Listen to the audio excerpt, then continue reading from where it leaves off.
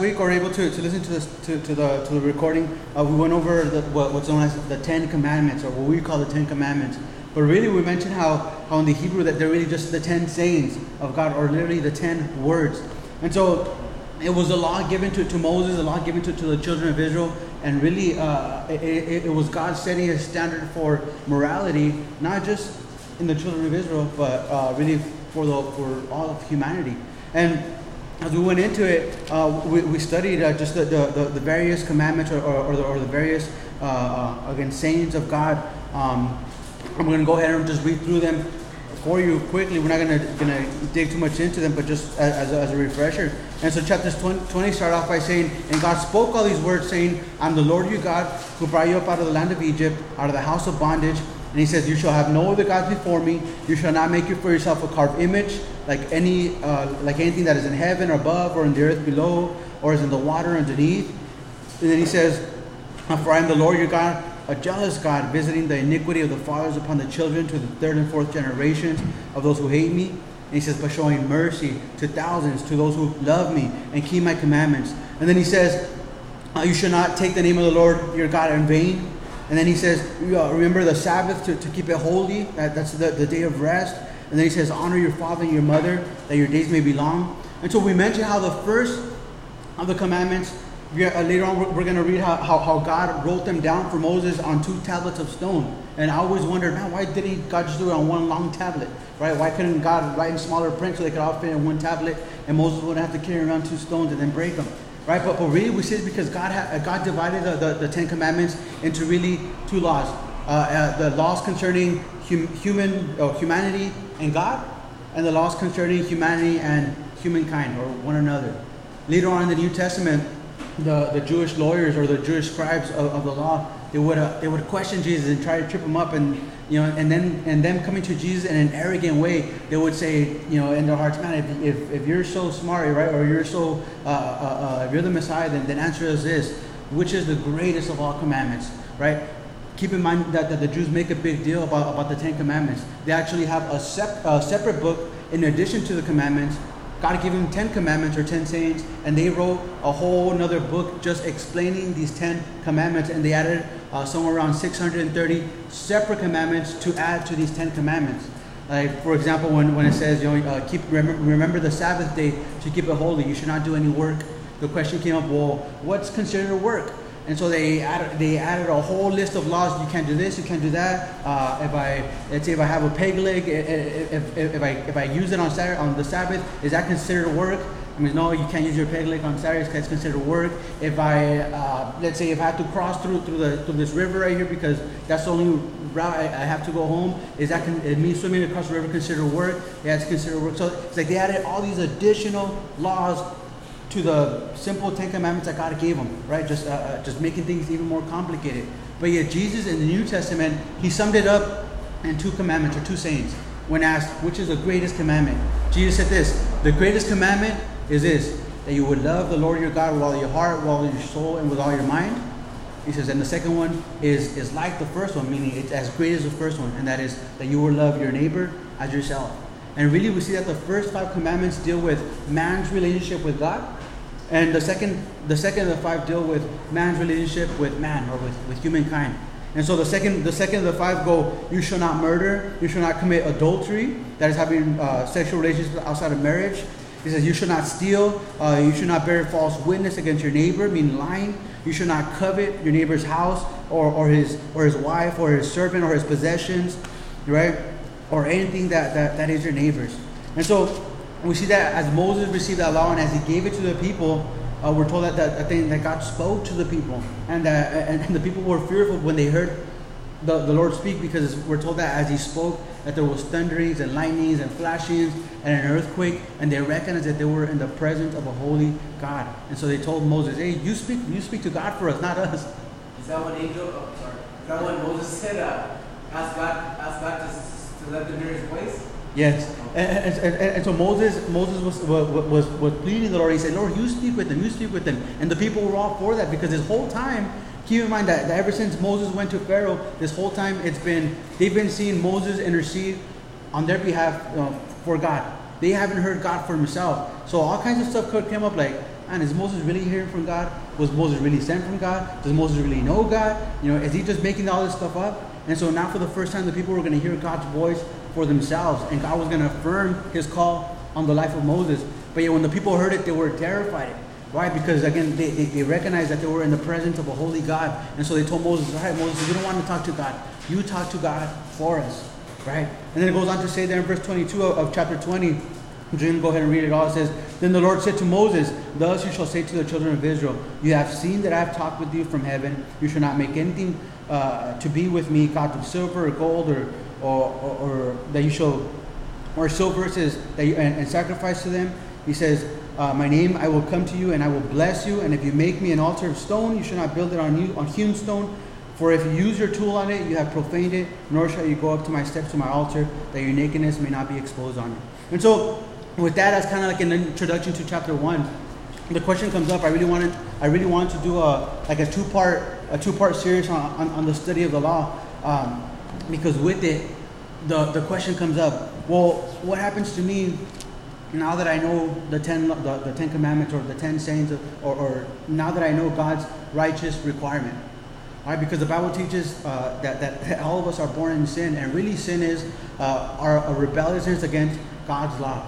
And we could go down every single one of those commandments and fall short in 10 out of 10 or 9 out of 10 or even 1 out of 10.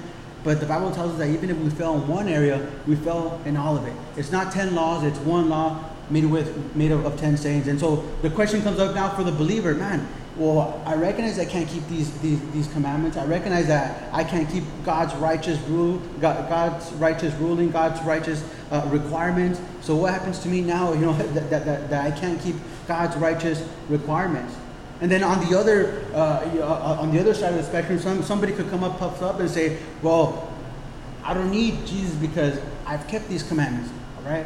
There's a story in the New Testament of a rich young ruler who came up to Jesus while Jesus was doing ministry, and this rich young ruler, he came up to Jesus and he says, "Teacher, what do I have to do to inherit the kingdom of God?" And Jesus says, "All right, just keep the law." And the rich young ruler says, "I've kept all this law since I was a baby." He says, "I've kept all this law." And then Jesus says, "All right, well, go sell everything you have and give it to the poor." And it says that he walked away sad because he couldn't do that. Right? And so there is people, I've encountered people, Christians specifically, who say or who think, I don't need to go to Christ. I don't need to, acknowledge Christ. I don't need Jesus. Why? Because I've kept the 10 Commandments. I kept the law, and I don't need Jesus. And so the question comes up that all right, well, what now? Right? First of all, we need to establish that the law was never meant to save anybody. The law was never given as a form of salvation. If it was, then the question comes up, well, what happens to all the guys who were born before the law? Guys like Abraham, like Isaac, like Jacob, like Adam, like Eve, right? What happens to those people, like Joseph? And so we need to recognize that the law was never given as a form of salvation. God didn't give us his law so that we could say, all right, I got to keep this, and as long as I keep this, I'm in good standing with God. My relationship with God is good, and I'm going to go to heaven. No. And so Paul actually wrote about that in the New Testament as he wrote to the believers there in Rome. He wrote to them because a lot of them were Jewish converts. There were Jews who accepted Christ, they became Christians, but yet they put a heavy emphasis on the keeping of the law and the rules of the law, the Sabbath and all the other religious requirements, right, and rituals. And so they would put this trip on each other and on the new believers that would come in that weren't Jews, and they would say, all right, yeah, it's good that you accepted Jesus, it's good that you repented from your sins, but also you got to keep the Sabbath, and also we got to go sacrifice to the Lord, so, and also this is that and the other. And so Paul wrote to them, to explain to them more clearly that the law was never meant for salvation or to save anybody. And so he says this in Romans chapter 7. The thought actually begins in chapter 6 verse 12, so I'm actually going to start reading from there. Chapter 6 verse 12, and it says, he says, therefore, Paul speaking now, says, therefore do not let sin reign in your mortal body, that you should obey it and its lust, and do not present your members as instruments of unrighteousness to sin, but present yourselves to God as being alive from the dead, and your members as instruments of righteousness to God. For sin shall not have dominion over you. For you are not under the law, but you're under grace. And he says in verse 15, what then? Shall we sin because we are not under the law but under grace? He says, certainly not. Do you not know that to whom you present yourselves slaves to obey, you are that one slaves whom you obey? He says, whether of sin leading to death or of obedience leading to righteousness. But God be thanked that though you were slaves of sin, yet you obeyed from the heart that form of doctrine of which you were delivered. And having been set free from sin, you became slaves of righteousness. And he says, I speak in human terms because of the weakness of your flesh. For just as you presented your members as slaves of uncleanness and of lawlessness, leading to more lawlessness, so now present your members as slaves of righteousness for holiness. And then he says this, for when you were slaves of sin, you were free in regard to righteousness. What fruit did you have then in the things of which you are now ashamed? For the end of those things is death. But now having been set free from sin and having become slaves of God, you have your fruit to holiness and in the end everlasting life. For the wages of sin is death, but the gift of God is eternal life in Christ Jesus our Lord. And so Paul starts off his thought now speaking about the law as again he's setting the stage. He's setting the playing field, right? And again, keep in mind that he's speaking to these Jews, to these believers who were putting this heavy emphasis on the keeping of the law. And they were saying, as long as you're keeping the law, right, then you're righteous with God. And then there was like this other side of the spectrum that these guys were saying, man, well, if we don't need the law completely, if we don't need the law at all, then I could just go and sin freely. Right? And so Paul speaks to them, and again, now he's going to break down the purpose of the law that was given to us there in the book of Exodus. And he says this in chapter 7. He says, or do you not know, brethren, for I speak to those whom know the law, that the law has dominion over a man as long as he lives. For the woman who has a husband is bound by the law to her husband as long as he lives. But if the husband dies, she is released from the law of her husband. So that if while her husband lives, she marries another man, she will be called an adulteress. But if her husband dies, she is set free from that law, so that she is no adulteress, though she has married another man.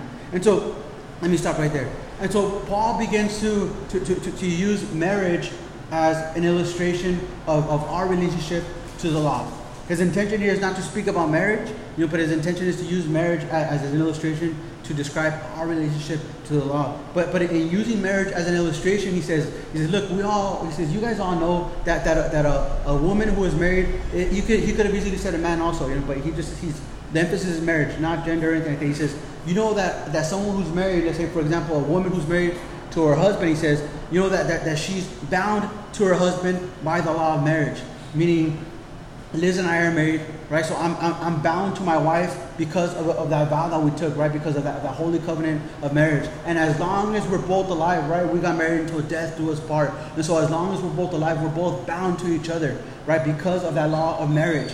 And it's something good. It's something holy. And then Paul says, but if one of the spouses dies, then the other spouse is free now from that law. Why? Because the other spouse, the other party is dead. And so Paul is, again, he's setting that he's making that illustration, right? He says, so as long as the spouse is married to the husband, as long as the wife is married to the husband, and they're both alive, amen, they have, that's the law, right? They have this mutual kind of covenant with each other, right? But if one of them dies, then that covenant is broken. And so he says this, he says, if while her husband lives, she marries another man, she will be called an adulteress. But if her husband dies, she is free from that law, so that she is no adulteress, though she has married another man. He says, therefore, in verse 4, therefore, my brothers, you also have become dead to the law through the body of Christ, that you may be married to another, that is, to him, meaning to Christ, who was raised from the dead, that we should bear fruit to God. And so he says, just like the wife is free from her bondage to her husband when he dies, he says, so us as believers, we've been freed to the bondage of the law. Why? Because Christ died on our behalf. And more than that, the Bible says that we have died with Christ, that we have been crucified with Christ. Paul will later on, he would say, he says, for I have been crucified with Christ. It's no longer I who live, but Christ who lives in me and through me. Right? And so us as believers, us as Christians, we place our faith in Jesus Christ for salvation. And what happens spiritually is that we're already dead. We're already dead in our sins. But when we place our faith in Jesus, it's like the old man, the old woman died completely, and now God raised us spiritually as a new person. Right? And so if you placed your faith in Jesus for salvation, we're all new creations. That's what Paul says in 2 Corinthians 2:17. He says, for whoever confesses the Lord Jesus, he says, all things have passed away. He says, and behold, everything is made new. And so Paul says, hey, now that we've died to ourselves, right, and have been raised new in Christ, says we're dead to that law that held us in bondage. And now he's going to speak a little bit about that bondage that we had to the law. As he goes on to say, there in verse 5, he says, verse 5 says, for when we were in the flesh, the sinful passions which were aroused by the law were at work in our members to bear fruit to death. But now we have been delivered from the law, having died to what we were held by, so that we should serve in the newness of the Spirit and not in the not in the oldness of the letter.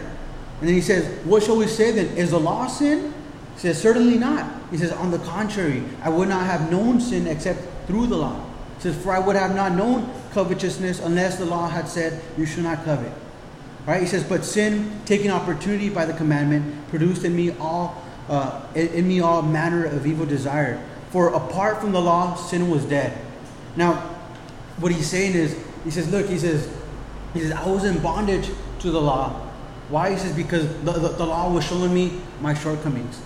God says, you shall not lie, you shall not murder, you shall not commit adultery, right? You should honor your father and mother, right? You should not take the Lord's name in vain. Now, I wouldn't have known that was sin if I didn't know the law. We wouldn't have known that those things were wrong unless we read it in God's word, and God's word said, hey, this is wrong, right? And so Paul is saying, because now I know that these things are wrong, now I'm being held accountable. It's like if I'm speeding through the freeway, there's no sign, so I'm doing about 101 on the freeway, which is normal for me, right? I'm doing about 101 on the freeway, but all of a sudden, I see a sign. I see a sign that says speed limit 65 miles per hour. Like, yeah, whatever, I'm still going to just keep on doing 101, right? All of a sudden, I get pulled over.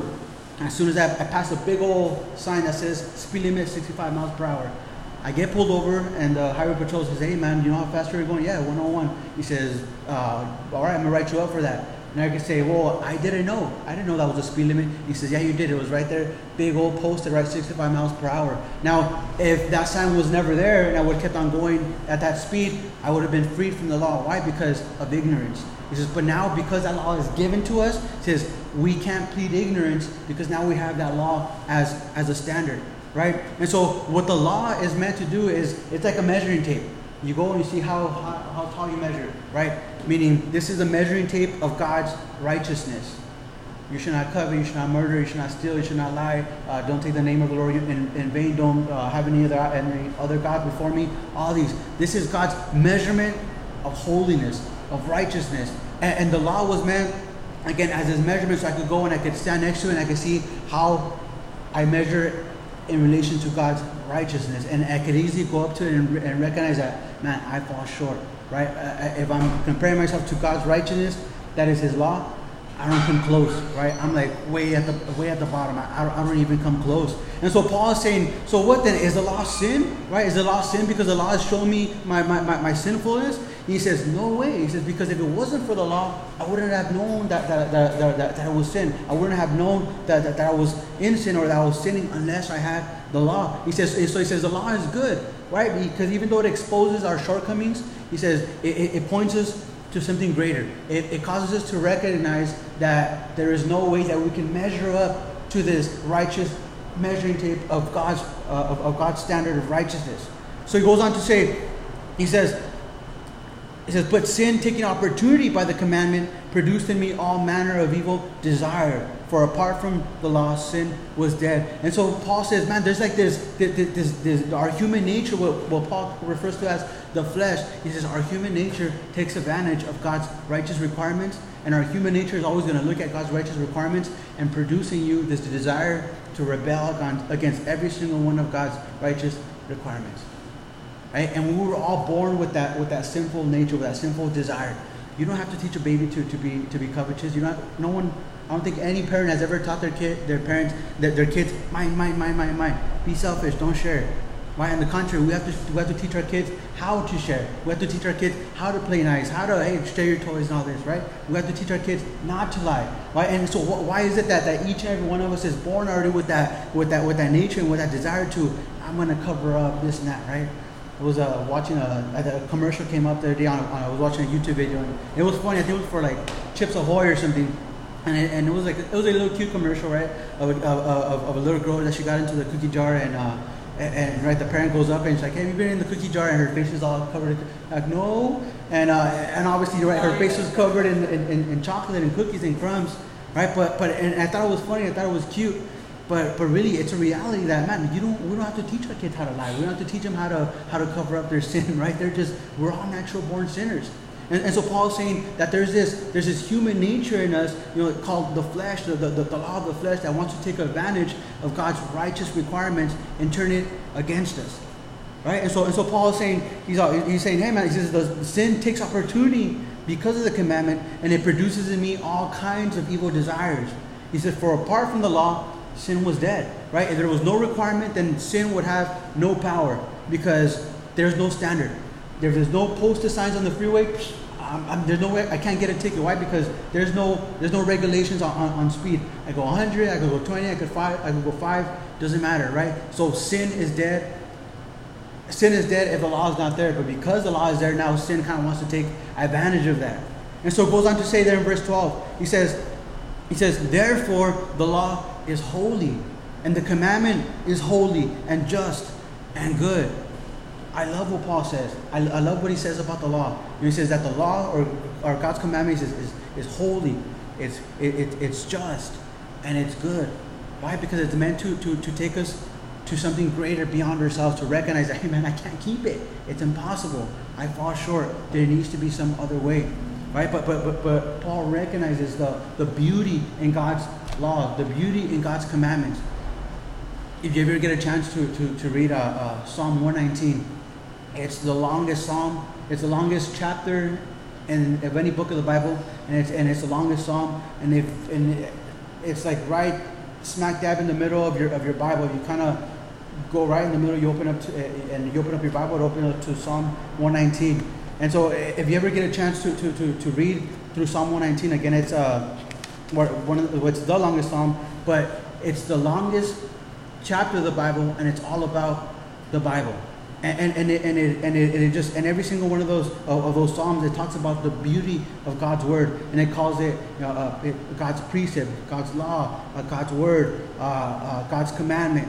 And so, if you look at it, if you read it, like I'm just going to take one for example, Psalm 119, verse 97. I just opened it up to whatever verse, and I guarantee it's going to be talking about God's law. It says, "Oh, how I love your law! It is my meditation all my day, all day long." He says, "You, through your commandments, make me wiser than my enemies, for they are ever with me. I have more understanding than all my teachers, for your testimonies are my meditation. I understand more than the ancients, because I have kept your precepts. I restrain my feet from every evil way, that I may keep your word. I have not departed from your judgments." And so, again, the psalmist here, he uses different words to describe God's commandment or God's law or God's word. He uses law, he uses commandments, he uses testimonies, he uses precepts, he uses the word words, he uses judgments, right? And then he goes on to use precepts again. So again, Paul is recognizing the beauty of God's law.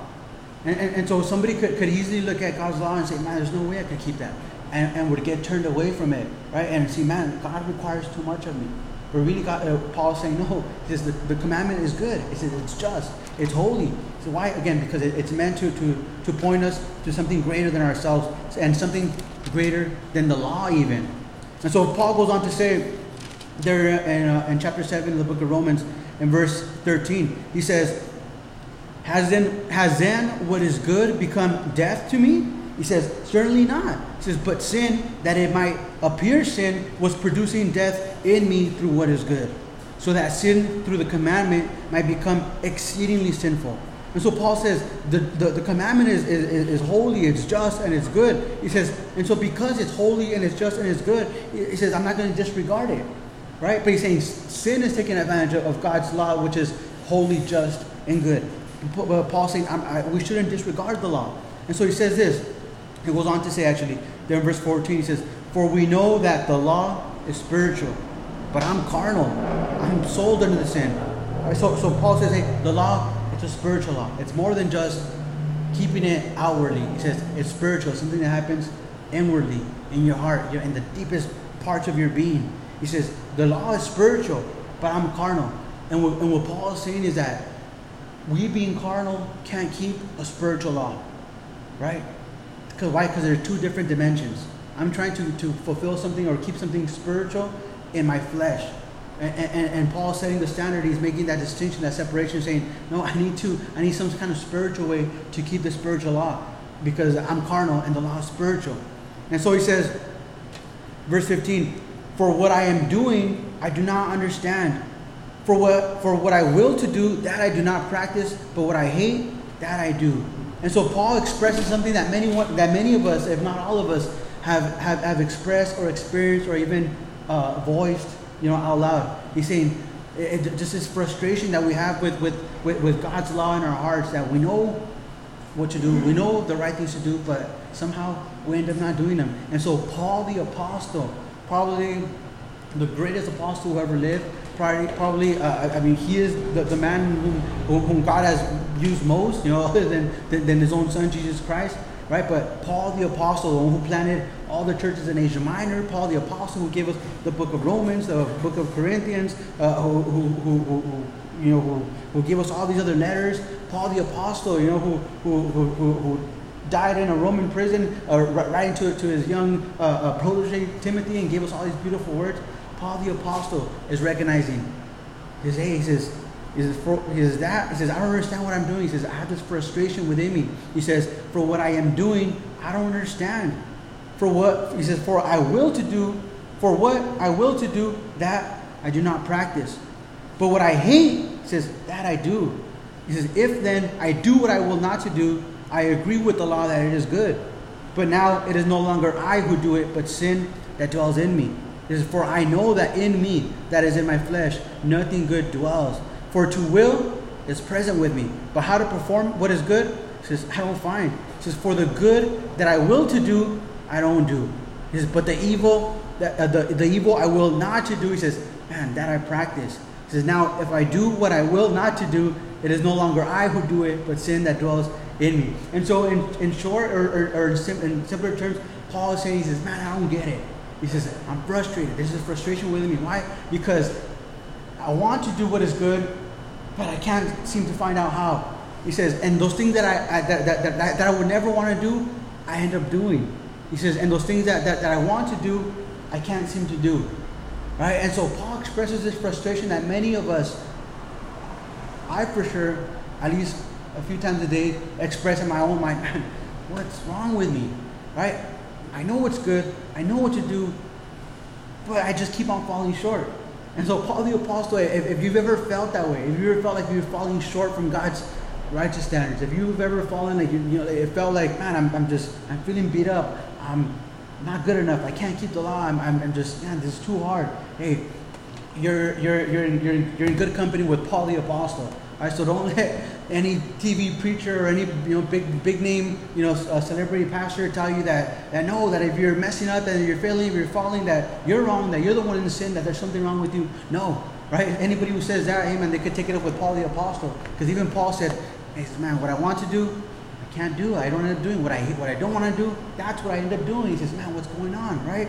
And so Paul says, now if I do what I will not to do, it's no longer I who do it, but sin that dwells in me. And so Paul is establishing for us something, this deep theological truth, or this deep biblical truth. This is really deep here. What he's saying. He's saying, look, man.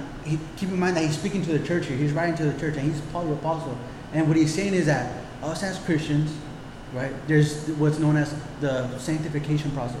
When we come to the Lord in faith, by just simply believing what he did on the cross, by simply believing in our hearts and trusting him with our lives for salvation, when we come to the Lord that way, we are what's called as justified, meaning that God now sees us now, not for what I did, not for Angel and my track record, but now he sees me for his son, Jesus Christ, right? So he sees me now that I come to him, or he sees you now that you come to him, not for who you are and what you've done and how many times you failed or didn't fail, but he sees you now for the righteousness of Christ. Why? Because you've accepted Jesus to take your place now in God's judgment. And so that's called justification. That's called the doctrine of justification, the biblical truth of justification. To put it in simple terms, justification means that God looks at me just as if I've never sinned.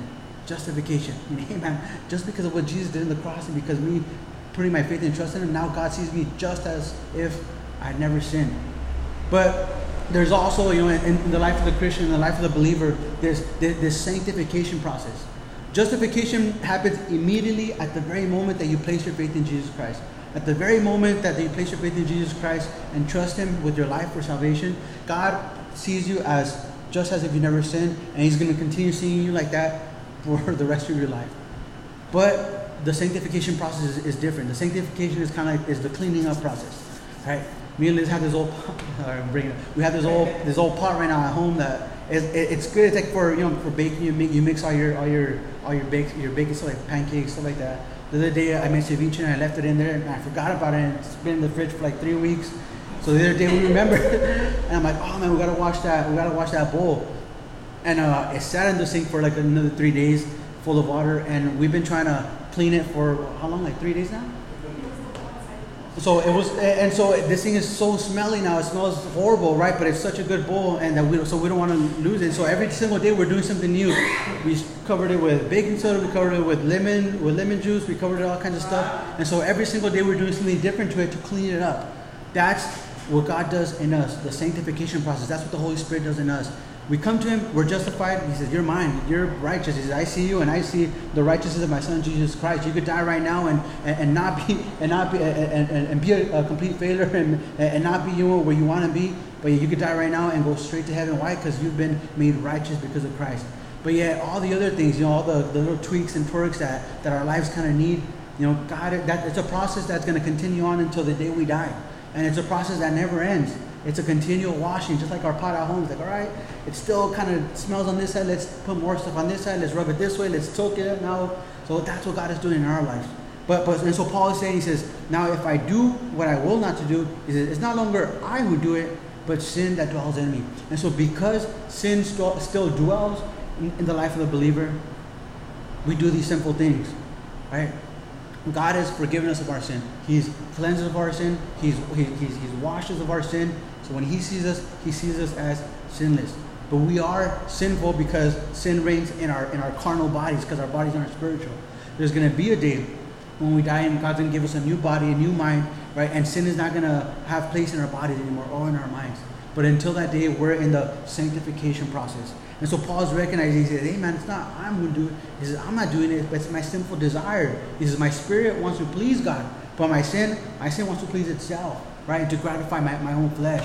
And so he goes on to say this in verse 21, he says, I find then a law. He says, there's this law present within me. He says, that evil is present with me.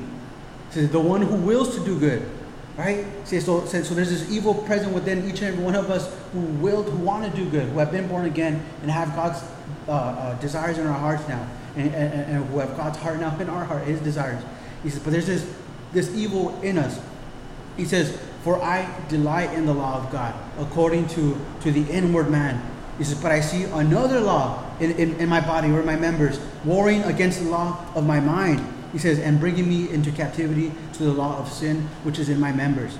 And so Paul is saying, look, I recognize that there's like these two laws within me that are just battling out 24/7, every single second of my life. He says there's this law of the inward man, meaning the spiritual man, the spiritual person who desires to please God. And there's this law of the carnal man who desires to please himself. And they're just going at it, butting heads all day long. So Paul is saying, hey, I recognize this. Right, that there's two laws warring, doing battle, right? There's like World War 100 right now going on inside our hearts. The law of the flesh and the law of the spirit going at it. And he says, Paul says, hey, I delight in God's word, right? But I keep on doing these bad things. And so because there's these two battles, going on in our minds, typically, we're not going to be ever 100% victorious, and I'm going to wake up and I'll have a bad thought or a sinful thought. Dude, I still have these bad thoughts, even though I'm right here teaching the Word and studying God's Word. I have bad thoughts that I have to combat all the time, right? And give them up to the Lord and say, Lord, I know that's not of you, man. That's the old me thinking that way. That's not the new me. That's not your word in me. That's the old Angel thinking these things. And I have to combat these things. And the way I combat them is by spending time in God's Word. And so I've heard it put this way. You know, that's like, just imagine you have like these two dogs, you know, fighting within you, right? This dog that represents the carnality, and this dog that represents, you know, the spiritual man. And it's like they're always going at it. He says, and one is always stronger than the other. But if you feed one more than the other, that one's going to be the one that's more victorious more often. And so if I'm feeding my carnal man all the time, and he just, despite, you know, not getting into the Word, not spending time with God, just doing whatever my sin desires, he says, obviously the carnal one is going to be stronger than the spiritual one. But if I feed my spiritual man, I mean, spending time with God, right? I'm recognizing Him, I'm acknowledging Him throughout my day, I'm calling out to Him, I'm spending time in His Word, I'm letting His Word wash my mind and my heart. The spiritual man is going to be, the spiritual dog is going to be stronger, and it's going to have, you know, the upper hand over the carnal one. And so Paul is saying, he says, so there's these two laws, right, battling out inside of me. And then he says this in verse 25. He says, because of that, he comes to this like this statement of just desperation. And he says, verse 24, he says, oh, wretched man that I am. He says, man, I'm so sinful. He says, oh, wretched man that I am. He says, who will deliver me from this body of death? And then he gives us the answer. He says, I thank God through Jesus Christ our Lord. And so he says, man, who's going to deliver me from this carnal desire, right? This body of death that's just leading me to more spiritual death. And he says, I thank God, because it's through Jesus Christ, you know, who gives me that victory, right? And it's through Jesus Christ that He gives us that same victory as well. And he says, so then with the mind, I myself serve the law of God, but with the flesh, the law of sin. So Paul put it plain. He says, man, with my mind, you know, with my mind, I'm serving God's law, right? Because I'm meditating on God's Word. I want to please God, right? My mind and my heart. The spiritual man, the spiritual person is, amen, he's with the Lord. He's spending time with God, right? He's desiring to please God. He's one with the Lord, right? There's no barrier in between. Just but my carnal man, he says, he's serving his own, he's doing his own thing, right? But there's always going to be this battle going on in between. And so Paul goes on to say, there in chapter 8, he says, there is therefore now, and man, these are like the most beautiful words of the whole Bible. There's many beautiful words in the Bible, but this is one of the most beautiful statements of the Bible. It says that there is therefore now no condemnation to those who are in Christ Jesus, who do not walk according to the flesh, but according to the Spirit. That's amazing. Paul would say, hey, you know what, man? Because there's now, therefore, no condemnation. How many times do we mess up? We seek to please God. We wake up in the morning and it's like, all right, God, I set my heart from the very moment I open my eyes, I set my heart to seek you. Today's going to be a good day. I'm just going to seek you all day long. It's going to be an awesome day. A couple things happen, come my way, little curveballs get thrown at me, right? The kids, traffic, work, that, whatever. And I end up doing something or saying something stupid that I didn't want to say, or do something that I didn't want to do. And I think, man, I'm such an idiot. Man, I'm such a failure. Man, I'm so messed up. Man, why can't I do this? And we start beating ourselves up and we start condemning ourselves for it. But Jesus said this in John chapter 3, as he was talking to Nicodemus and talking about the resurrection. Talking about the crucifixion. Jesus says, I didn't come to condemn the world. He says, but that the world through me might be saved.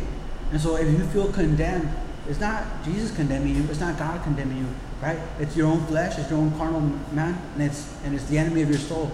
Satan, bringing that condemnation. Because then Paul said, he says, now there's therefore now no condemnation at all. No condemnation. God doesn't condemn you. I condemn myself, but God doesn't condemn you. He says, now there's therefore now no condemnation. But notice, there's a condition. It's to those who are in Christ Jesus. Right? Why? That's the key. To those who are in Christ Jesus. Why? There's no condemnation to those who are in Christ Jesus, because those who are in Christ Jesus have been made new, have been made righteous, have been justified. It says to those who do not walk according to the flesh. Now when it says do not walk, You may think, well, man, I was walking in the flesh today, right? Or I messed up today. And so when he says, who do not walk according to the flesh, means it's this continued, habitual, unrestrained practice of sinfulness, right? Before we came to the Lord, I tripped out on some of the stuff that I used to do or the way I used to think because I had no restriction. It's like, man, some of the things that I think about now is like, and that kind of, that burden my heart are things that a few years ago I wouldn't even give second thought to. And now I think back, I'm like, man, how could I do that?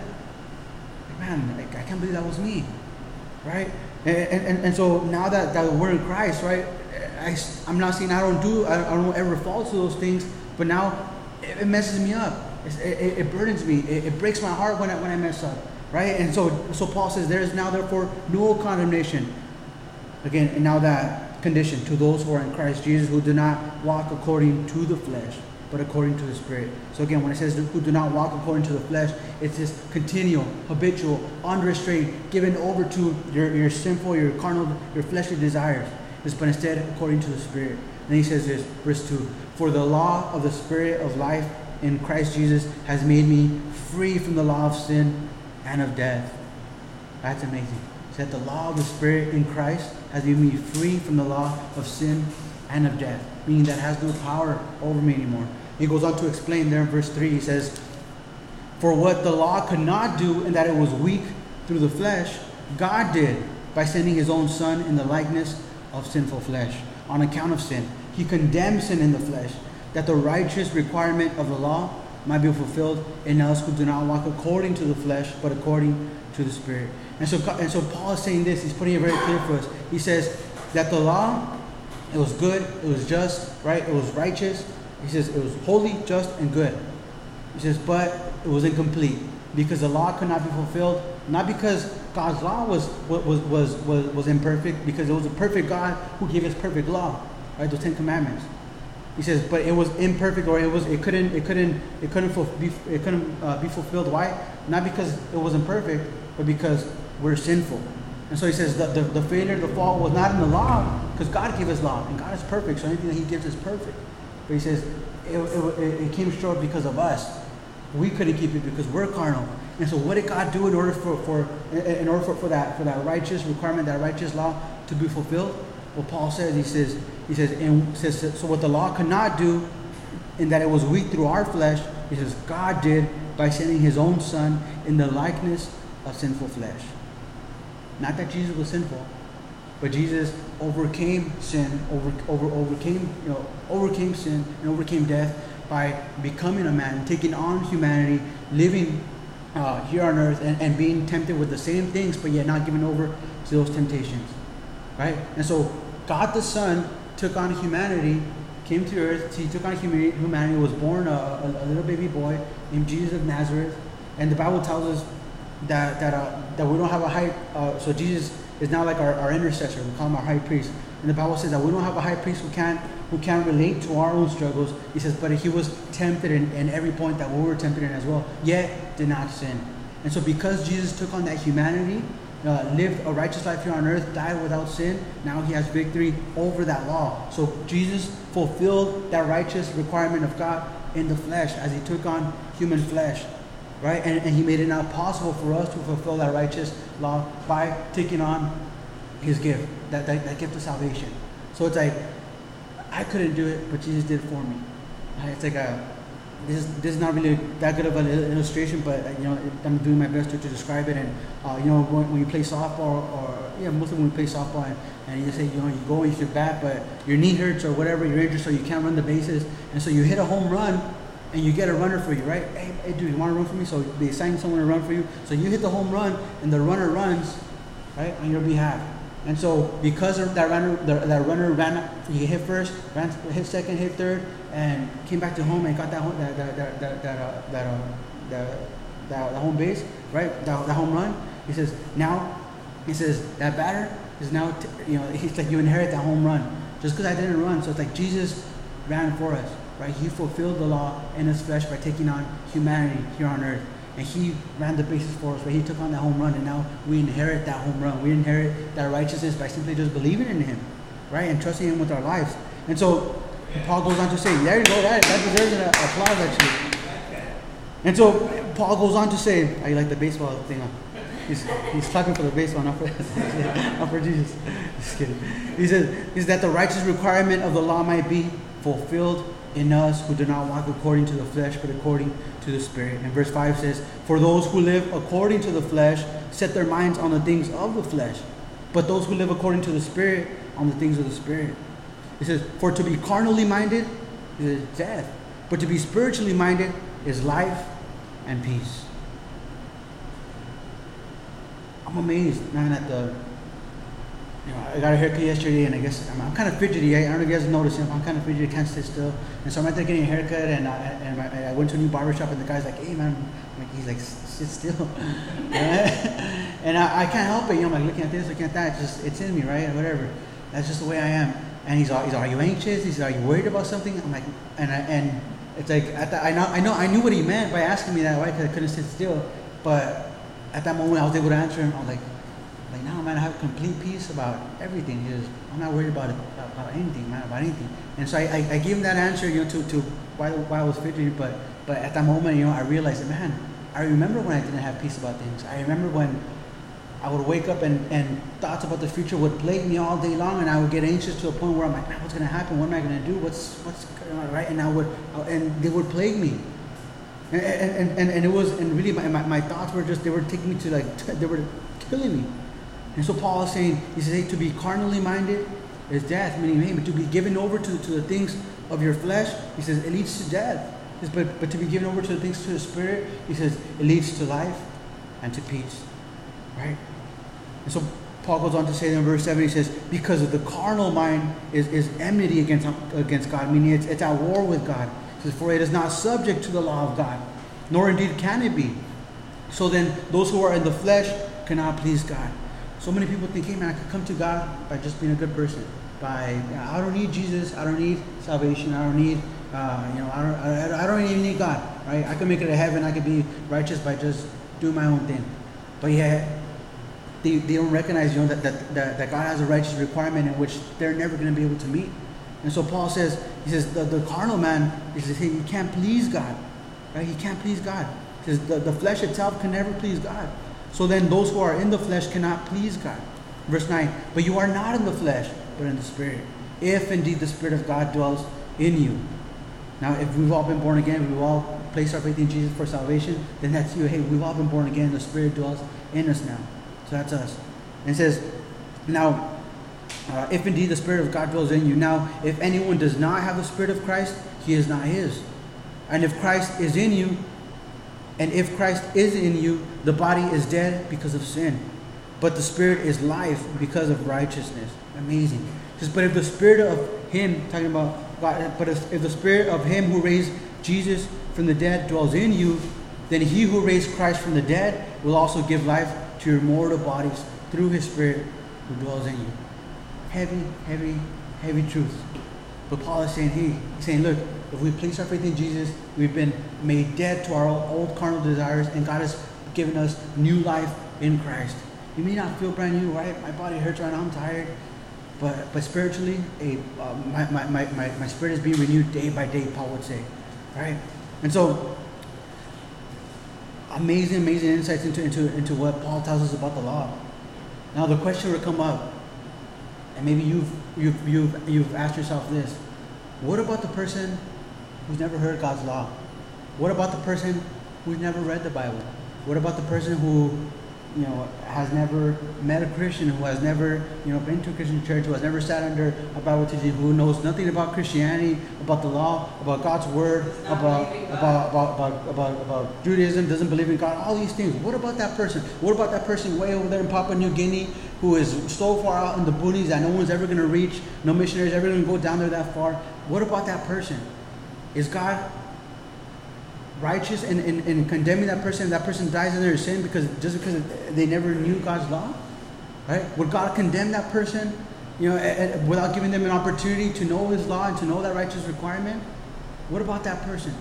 Right? I've asked myself that. Have you ever asked yourself that? You can be honest, right?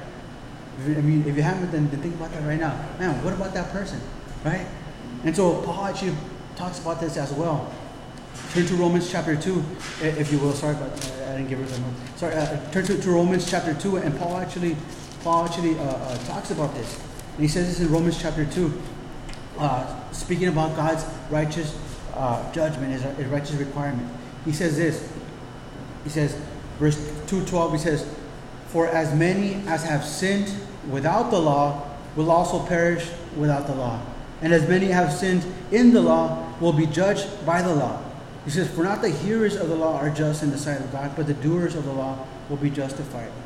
And so Paul is speaking, again, he's writing to these mainly Jewish believers there in Rome who thought, man, we're good. We have the law. We're Abraham. We're descendants of Abraham. We have the law, so we're justified just because we're Jews and we have the law. So it doesn't matter what we do or not do. Just because we have the law, we're made right in the sight of God. Right? We don't need to go through Jesus. And so Paul is saying, hey, he says, if you have the law, he says, those who don't have the law, they're going to perish without the law. And those who have the law, they could perish even having the law. He says, for it's not the hearers of the law who are justified, but the doers of the law. And so he's telling them, look, you think you're all that just because you have the law? He says, that doesn't mean anything. He says, you want to be made righteous? If you're attaining or if you're holding on to the Ten Commandments, to the law, to make you righteous, then you got to keep every single one of them. Just having them isn't going to make you righteous. Right? So Paul tells them that. And he says this in verse 42, he says, for when the Gentiles who do not have the law, meaning Gentiles is any other people group outside of God's chosen people. He says, for when the Gentiles who do not have the law by nature do the things in the law, he says, these, although not having the law, are a law to themselves, who show the work of the law written where? In their hearts. Their conscience also bearing witness, and between themselves their thoughts accusing or else excusing them in the day when God will judge the secrets of men by Jesus Christ according to my gospel. And so Paul says this, he says, that person who is way out there in Papua New Guinea or whatever other little island or isolated place who doesn't have God's physical law where he can read it, oh, thou shalt not murder, this, that, and the other. He says they're allowed to themselves. Why? Because God has written his law in our hearts. It says in Ecclesiastes 3:11, I believe, the writer Solomon, he says that God has written eternity in the hearts of men so that we would seek God. And so the Bible, Paul tells us, and the Bible says that God has written his law in our hearts. What does that look like? Well, no matter what culture you go to, rape is always wrong. Why is that? Right? Is rape only wrong in Western civilized United States and Western civilized America? No. Right? You go to any culture in the world and rape is wrong. You can go to any culture in the world and child molestation or things against children are wrong. I'm not saying it doesn't happen, but it's wrong. And people can recognize that it's wrong. You go to any other culture in the world and murder is wrong. Right? That's why there's so many people groups fighting against each other, because they're trying to avenge each other for someone's murder. So something in them tells them, that's wrong. It's wrong that you killed my loved one or my sibling, whatever, and you need to pay for that. And so God has written his law in our hearts. Even the person who doesn't recognize that doesn't recognize God's law has morality as their law. And I trip out, a bunch of us, some of us grew up in the streets. We know some guys who are kind of rough and tough and hardcore, and even been in prison. And I trip out on some of my friends who have been in prison, and they don't want anything to do with God or Christianity or the Bible, and yet they have this standard of morality that they hold themselves to, even doing what they do, right? But yet when you're in there and child molestation comes in, that's a no-no, right? You get checked by the homies in there, because that you don't do that. Right? You could do anything else. You could murder. You could steal. You could do all this. Right? Fraud. This, that, the other. It says, but you don't mess with the child. And so I asked one of my buddies. I'm like, well, who told you that that's wrong? Why is this wrong? But yet all these other things aren't wrong. And it's like God has set his standard, his morality. God has set a moral code within our consciousness, and that's his law. And Paul is saying to that person who doesn't have the Ten Commandments as a righteous standard or measuring tape, he says God has placed his law in their hearts, and God's going to judge them by that law in their hearts. Meaning that person knew that to do this was wrong, and they still did it and continue doing it, because God's going to judge them like that. if that person knows that this is wrong, but yet they do it, but yet they fight against it, they try not to do it, right? They have no knowledge of the Bible, they have no knowledge of Jesus, but yet they're living according to the conviction of their moral law or their moral convictions in their hearts. Hey, God's going to judge them for that, right? He's going to judge them justly in that, right? So Paul says, he says, no one's without excuse. He says, again in verse 16, that second part of it, or verse 15, sorry, he says that second part of it, he says, their conscience also bearing witness, and between themselves their thoughts accusing or else excusing them. He says, in the day when God will judge the secrets of men by Jesus Christ according to my gospel. Right? And so that's the answer. Right? That they don't have to have God's written law. They don't have to know the whole Old Testament and the book of Exodus. And they don't have to know that God, through Moses, gave the Ten Commandments, and Paul in the book of Romans wrote this. No. Right? Because God has given us his law in our hearts. He's saying, and God will judge those people by their own convictions. Right? And he will either excuse them or not excuse them, or accuse them according to how they kept their own convictions. Right? So God is just.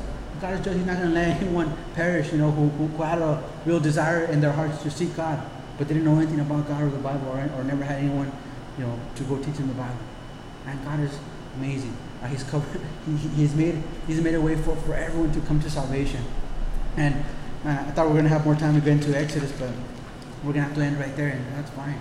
That's fine.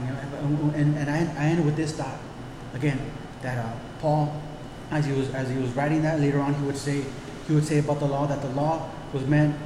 He calls it a tutor. He says the law was like a tutor, right? And the law was tutoring you, and the role and the purpose of a tutor is to get you to understand this thing fully. But the tutor's kind of just doing this, right? Teaching somebody so they could accomplish this. The tutor himself is not this thing, the subject. The tutor is just training someone or leading someone to understand the subject fully.